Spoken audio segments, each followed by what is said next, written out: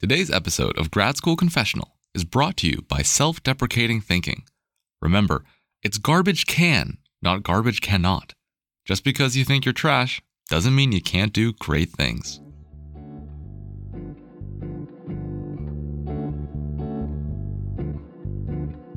You're listening to Grad School Confessional, a podcast that explores the good, bad, and ugly of graduate school, directly from graduate students themselves. I'm your host, Dr. Yo Asway. From awkward supervisor interactions, to reviewer 2 horror stories, to convincing your parents why grad school was a good idea, we read out the confessions of graduate students from all over and chat about the realities of pursuing higher education. I'd like to welcome back my co-host and amateur human impersonator, Anna. Anna is a PhD candidate studying digital health, a field where researchers ask, if banks really had our best interests at heart, why are they allowing me to eat Whoppers every day? I think they only cancel your card if they suspect fraud. And eating Whoppers every day is pretty on point for you. No, I get it. It's just, I thought that someone in my life should tell me no at some point. I tell you someone other than you. Anyway, speaking of fraud, today's episode is all about imposter syndrome.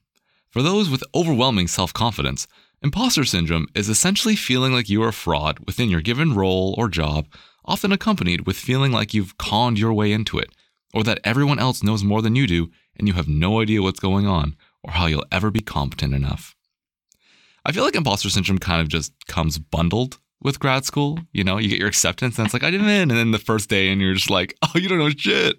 I think now, by the 4th year of my PhD, the best I can do when submitting a paper is literally feel like, yes, this stands a chance. Not this paper is good. Not this paper is meaningful. It's this stands a chance.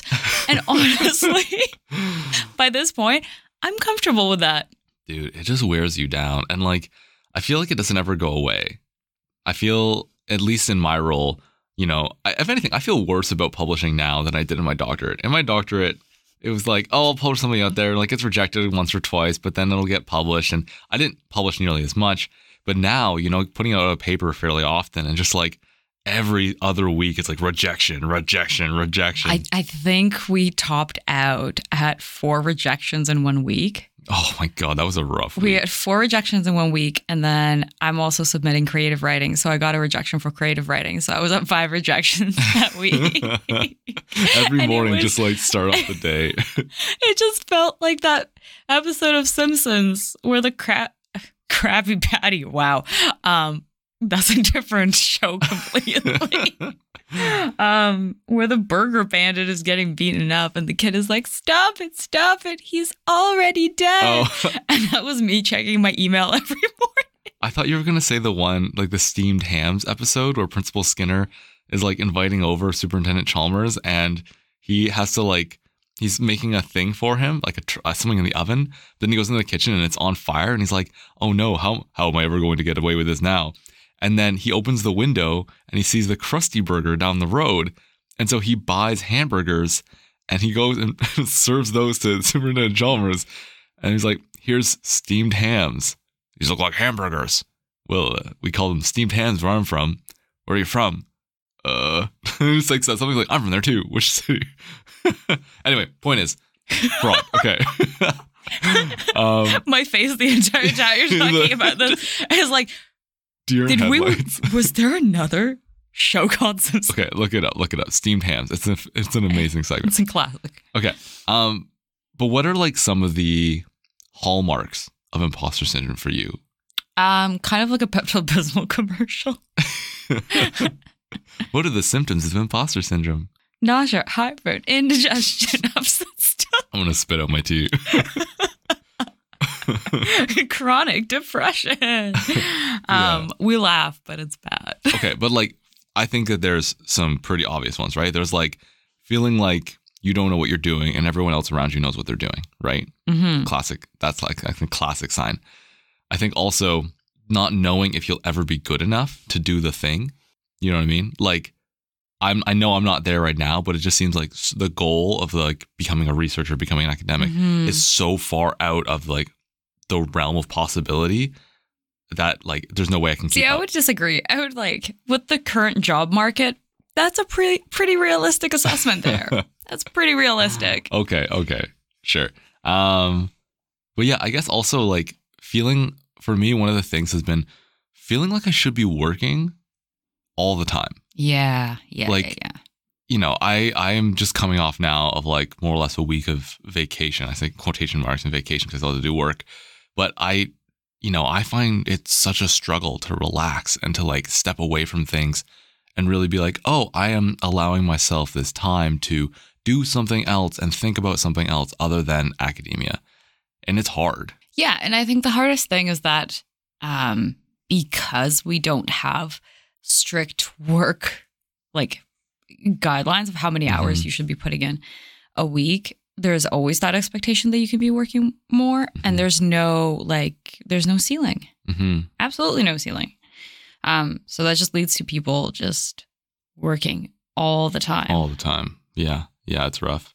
How do you feel like imposter syndrome affects you on like a daily basis or maybe even like a larger time scale? I think on the daily basis, you know this about me, but I will have panic attacks about writing emails.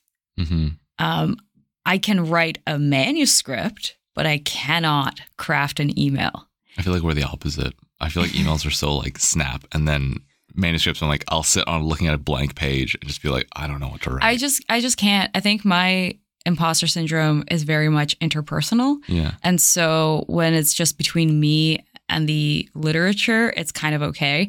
But when I have to interact with other people, I overanalyze so much. Like, oh, am I coming off as incompetent? Am I asking for too much help? Am I asking for too much clarification from my supervisor? And then they'll think that I'm actually like super dumb. Right. I'm in my 4th year of my PhD. I am almost done. Like I'm on the last chapter of my thesis. And to this day, every time I send something into my supervisor, I think if it's not good enough, they'll kick me out of the program. Interesting. See, I kind of get that with like the other way. So it's not the emails and the interpersonal stuff, but it's very much like, how can what I'm writing right now possibly be the right thing or the best thing to write about this? Like, I'll just, all the study will be done, the collection of the data and whatnot. And I'll just be looking at it, the results, and be like, this can't be the right thing to say. Like, there's no way that what I'm writing right now is going to get published. People are going to look at this and be like, no, I can't believe you wrote that. That's like completely wrong. And so like for me, it really keeps me from writing a lot. Yeah. Right. And so I think I just try and keep myself busy with like literally meetings and like trying to move things along in terms of like other projects in a certain stage of what they're in. But yeah, writing is difficult for me anyway. But I feel like our stories today that come from current and recent grads kind of detail their own struggles and victories over imposter syndrome. And I think we're going to hear a lot of what's being echoed for what we're saying. Our first story comes from a grad student who feels the weight of imposter syndrome and its effects on their mood and daily activities. They write, I'm in a non-thesis master's program, and it's been rough to say the least. I come from a family that really believes in working hard and gives me the most love and support, so what's been going on is especially disappointing. In short, I guess I just feel like a big fake. Whenever I walk into a classroom or lab or even the campus, I feel like I somehow conned everyone into accepting me, and so I feel like the dumbest man alive. I was talking about this new development with some of my colleagues and my PI, and they all said, oh, everyone feels that way, don't worry. But how can I not? I'm in this programming class and it is not my jam at all. I ask a lot of questions and I'm normally shameless about it, but today I just felt like I was being condescended to by the teaching fellow, and then I started feeling this familiar panic. I started feeling hot and anxious, so I ran out to use the bathroom and calm down, but by the time I was able to breathe somewhat normally, class had ended. So I packed my stuff up and felt sad on the ride home, like, why do I feel this way? And if everyone supposedly goes through it, then why does it feel like this inescapable sinkhole of suck? How can I do better? Adding on to that is burnout. I run my life like a job. From 9 to 5, I do schoolwork or personal and academic projects, and then go to the gym, make dinner, and then sleep, and do it all over again 6 times a week and on Saturdays. I try to relax, but I just feel guilt. Like, oh, I should be doing this reading, or this PSET, or this coding, or study critique, or this something. So I never really enjoy it. I hope there's some relief I can get instead of just feeling like a loser all the time, or more accurately, like a big fake. In terms of feeling like a big fake, I saw this, I don't know if this was Tumblr or Twitter, but it was basically a post saying like, own your imposter syndrome. Okay. Like, if you believe that you faked your way all the way to a PhD or, you know, a master's program like this person, then like clearly you're super good at faking, right? Like you're pretty awesome at faking your way through things. Mm-hmm. So like take pride in this skill that you have, that you're like this secret agent and nobody knows what's going on. And they're too dumb to realize that you don't know anything and you've made it this far. I don't know why, but you're talking about this. And I'm just thinking about like those 20-year-old women who marry like really old men. I was like, he's the love of my life. And he's like, I've been waiting my whole life for this. And it's just, you know, there's and she's just like counting down to the heart attack. Wait for the moments, you know. It's the final countdown. I get this though. I really do get this. Like I've been trying to learn R. Like I've taken 4 or 5 workshops, and I try, and for whatever reason, it is just not like programming is just not something that sticks with me. Like it's worse than learning another language, because at least like other languages, there's like, I don't know, you can kind of use it in the outside world. You can kind of see relevance to it. Programming is just like, I don't get it at all. It doesn't make sense to me. It's not like human enough, I guess. And so I feel so behind in so many ways, like in that way, right? Like R is the way that most people do statistics nowadays, and it's supposed to be the future. And I feel like such a boomer, just being like, I don't know how to do it, you know? And I'm trying, but it feels hard. I totally get this. So basically, if any of our listeners know how to do R, hit me up. We're trying everything at our disposal now. Teach my husband how to R. At this point, if someone could just write like a picture book about like baby's first R R for program. dummies. Yeah. Something like that, man. That's the only way it's going to work for me. Yeah, this is not very uplifting, but I've kind of given up on feeling like I belong in academia, because I think I fundamentally don't. Okay. I think everything about me is very anti-academia, and I really don't like the ethos of, and I would say like old academia. I think new academia is very different, and people are a lot more proactive, and they're a lot more socially just. And I think academia is changing, but as it stands right now, like I wouldn't fit into it, and I'm okay with that, and I'm kind of trying to own it. Okay. No, I totally get that. I think too, depending on the people who you have mentor you or advise you, if they're in this position where they're a part of the old academia, right? It can feel even worse, because it's almost like, well, you know, I didn't have to try that hard, or like I didn't find it that difficult, or blah, blah, blah. And also with the whole job market thing too, like it's what it took to get a tenure track position out of your PhD 20 years ago it's basically been like a publication a year, essentially. Yeah. Right now, what it is now, like, I don't know, and for people to tell you like, oh, you just do this thing, like just find your niche, do your research, and then you'll find a job, because people will see that. And I just don't think that's the case anymore. And so it's hard to be like, I'm doing everything people are telling me, and I'm not getting things. Yeah. You know? I think in this person's case too, like, it's not very helpful to hear, oh, everybody feels this way. Because, okay, first of all, you have imposter syndrome. You don't believe them. Yeah, exactly. Like, I don't know. You can tell me anything. I'm not going to believe you. But also, it's not like a tangible, measurable, like, thing, advice, I guess. It's not a smart goal. So what would be better advice? Read something you wrote in your undergrad. Look back on it. No, for real. When I feel terrible about my writing, I read over my master's thesis, vomit a little bit into my mouth, and realize just how much I've grown as a researcher and as an academic writer in the past 3 and a bit years. Because, man, it was bad. Yeah. It was so bad. In a way, what you're doing is you're really setting out these physical milestones, right? Of what you've done and kind of like compare your work and be like, okay, like I have gotten better. I am making progress, recognizing that progress is a process and that you will get to where you're going eventually, you know. Yeah, exactly. It's like one of the things that helps me is this almost thought experiment of if I were to just put in 100 hours, I can't possibly, or I can't probably still be at the exact same level of understanding. Yeah. Right? Like it will take time and it might take a lot of time, but it's very unlikely I will be still where I am now. Yeah. Right? And so it helps me think about like, okay, I will make progress. Yeah. Yeah. Our next confession is from a grad student who outlines how they struggled with imposter syndrome, but later found a place to flourish and overcome these feelings. They write, "Learning happens through failure. People tell us this all the time, but surely learning quickly from our failures is a sign of intelligence and future potential, and by extension, the opposite is true. That's probably why it's hard to admit when something doesn't come easily. While I'm currently a happily mediocre third-year PhD student in civil engineering, I was once a stressed high school student perpetually on the brink of failing physics, a student who got a late acceptance to their undergrad program, having initially been waitlisted, and have failed courses and had incredibly low averages, and still eked out a pass. During orientation week, I went to a talk by upper year students, one of whom said that first year was hard and everyone was faking it to some extent.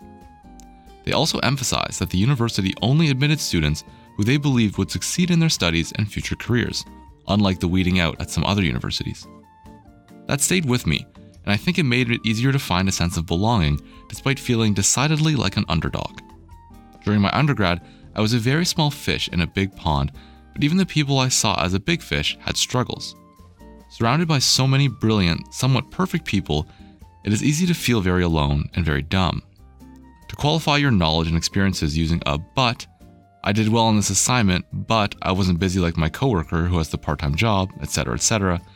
As first year of undergrad closed out, however, people who had frequently proclaimed their own brilliance flunked.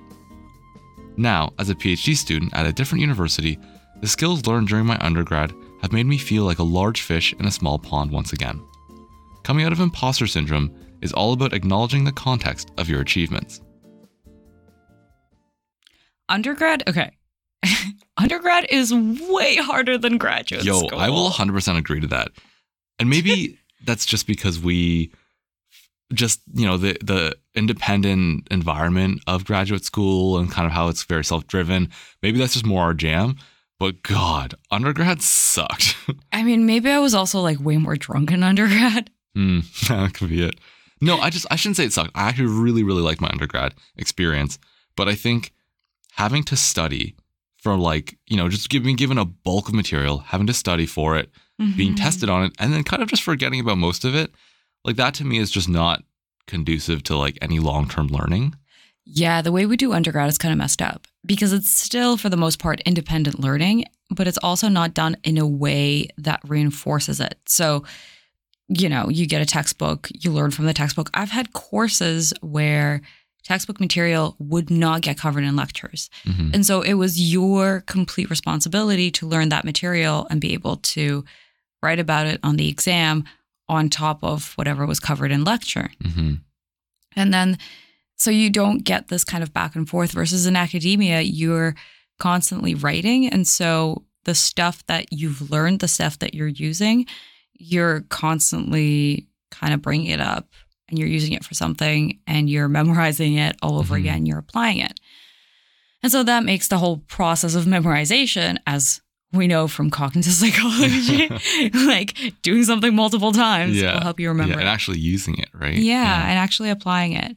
And so like I only enjoyed my labs in undergrad because you could actually do stuff. And my neuro labs, you learn something and then you did the lab and you could apply it. Yeah. And I think there's also something to be said about, how different these environments are. Like if you don't do well in something, a topic in your undergrad, that definitely doesn't mean that you won't be good at it in a graduate school setting. Yeah. Like my entire graduate degree is around exercise psychology. I got like a 73 in that course in undergrad. And I only took one because I was like, I have to take this. I don't have to take another one. Didn't enjoy my prof. And I was like, that's it, right? Like I'll do something different. And, for me, I initially got rejected by 3 different graduate programs getting into my master's, right? And they were all in these more phys fields, like physiology fields. And that to me was like a very big, wow, I did well in these courses, but I still can't get into a master's program in it. Like I must not be very good at this thing, or that I was like, or I don't have a future in this. And then, getting accepted into a exercise psych program and being like, this is way more interesting.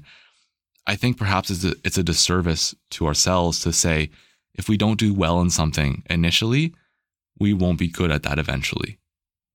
Yeah, for sure. I mean, this is a little different, but I'm in basically it's a health promotion kind of doctorate, but what I'm doing is medical sociology. It's very writing heavy. And the sort of writing that I'm doing it's very particular. It's very skills based. And I remember being in grade 6 and my teachers suggested to my parents that I be put in applied courses going forward. And, they were concerned about me doing well in middle school, doing well in high school because I had no English, right? I did not speak English, and English is my third language. And then now being like, oh, not only did I get a doctorate, am I getting a doctorate in my third language, but also that I'm writing extensively in it every day. Skill acquisition happened. It took, I probably would say like I'm coming into my own in terms of writing now. So it took 20 years to do it, but like I got there. Yeah. I'm also a slow learner. So like, and also I think, you raise a good point with the whole like, oh, teachers told me that I wouldn't be able to do this. Like, I also think we perhaps place a bit too much weight into what others think about us, particularly negatively, right? Like you had a professor tell you once that you weren't cut out for a graduate degree and you shouldn't pursue it. Yeah, for sure. I had that. I submitted a paper and now in hindsight, I'm like, oh my God. Yeah. If you're basing it off that paper, I see where you're coming from. But I think now in hindsight, I have 2 things to say about it. First one, it's like, haha, I'm finishing my doctorate. But the second one is maybe at the time I wasn't. Right? Because when they said it, I wouldn't go to graduate school for another year. And comparing myself to last year, that's a lot of growth that has happened. So maybe at the time they were right. I wasn't cut out for graduate school. But at the same time too, like people aren't these static sort of characters, right? Like we're always growing. Well, we have the potential to learn. And I don't think it's ever too late to decide that you want to be someone different and you want to learn something, or you want to you care enough about something that you'll put in a certain amount of effort towards it, right? Exactly. And so I think it only does a disservice to those people to tell them you have no future in this or you can't do this. Yeah. Right. And again, I think I saw this on Tumblr or Twitter. It was don't take criticism from people you would not take advice from. And I stand by that. Yeah. No, I totally hear that. Yeah. Our last story is from a 2B grad who already secured a job in their field, but in doing so, have found that their imposter syndrome has awakened. They write, I'm about to graduate my master's and have started a new job 6 months ago and have been working and studying both full-time since. I'm lucky because I feel my boss has been patient with me, but feel massive imposter syndrome. So much of university was theory-based and doing stuff with clean data sets. I did well in undergrad and grad school, and I understand the theory, but school didn't actually teach most of the tools I need. I guess Dunning-Kruger is also hitting hard right now. Now that I'm working and about to not have the excuse of also studying, I'm worried I will fall behind at work and my boss will think I'm a fraud. I got this job because of my education credentials more than experience, as I have a lot of varied experience, but the role and industry I'm currently in are both new to me. I already feel so burnt out from going from barely high school grad to a master's grad in 4.5 years thanks to accelerated coursework. Now, I'm working this job and terrified I have another few years of 12-hour plus days to learn the skill set after my workday that I'll actually need to be successful. I do a lot of self-learning, and I figure that will likely have to be the way forward given my financial situation and other life commitments like supporting my family, but it is super daunting. For those that don't know, the Dunning-Kruger curve, I would recommend looking this up, but it's essentially this if you can imagine a graph where the x-axis is how much you actually know, and then the y-axis is how much you think you know. And so as you start to learn more about something initially, you feel like, wow, I kind of pretty much know everything there is to know about this. And as you begin to learn more, you very quickly and sharply realize that, wow, I know nothing about this. And the issue is way more complex than I thought it was, or this topic. And then as you begin to learn more, it's this sort of slow increase to like, okay, I am starting to understand the nuance of this topic and how everything fits in. So, to this person's story, I think what they're saying is they're at that tipping point where like, I did really well in school and I seem to know a lot of the theory, but now that I'm in a position where I actually have to start using this stuff, I don't know anything. I think it's also interesting too how this person's imposter syndrome came out when they started working, like they're done graduate school and now in the real world, it's like, oh, wow, it's not just sort of marks or grades or, getting these clean data sets, like the stuff already prepared. There's so much involved with it. I read that and I was like, what do you mean clean data sets? What kind of master's program can I go to that will give me clean data sets? It would be so nice. So nice. But yeah, also this idea of having to do a lot of professional, not professional development maybe, but self-directed learning about your job. I feel like that's all of what academia is. It's like, if you want to run this project, you're going to have to learn how. Like, there's not going to be necessarily people who will be like, oh, this is the step you need to do, and then this is what you need to do. Or at the very least, not holding your hand the whole way through it. I don't know. I kind of like that, though. I do enjoy that because I think in a way it allows you to pursue way more projects. And you're like, there is a level of self-satisfaction of like, I taught myself this and it worked. And that's pretty great. But it's crazy because I listened to the story. I'm like, this person is working full time and studying full time. And they're worried that once they stop studying full time, they won't be able to keep up with work. It's like, honey, you're okay. You're doing it. Yeah, right. You're doing great. Oh my God. Like, what are we doing right now? Like, recording this podcast is what we're doing. But also like, full-time jobs and you're writing your thesis and we've got like consulting stuff and it can feel, I totally understand what this person is saying and I resonate with it, where it feels super daunting. Like, how am I going to continue to manage all of these things? How can people look at me, but a small papor, and be like, how are they capable of all this complex stuff that we want them to do and worthy of this, like, salary of whatever? Man, you get a salary? You're getting paid? Getting paid? Yeah. I think as graduate students, we tend to sell ourselves short. I blame the outside world for that as well, saying how disconnected we are from reality and how we don't have any actual marketable skills. Oh, we totally do. Yeah. Exactly. That's bullshit.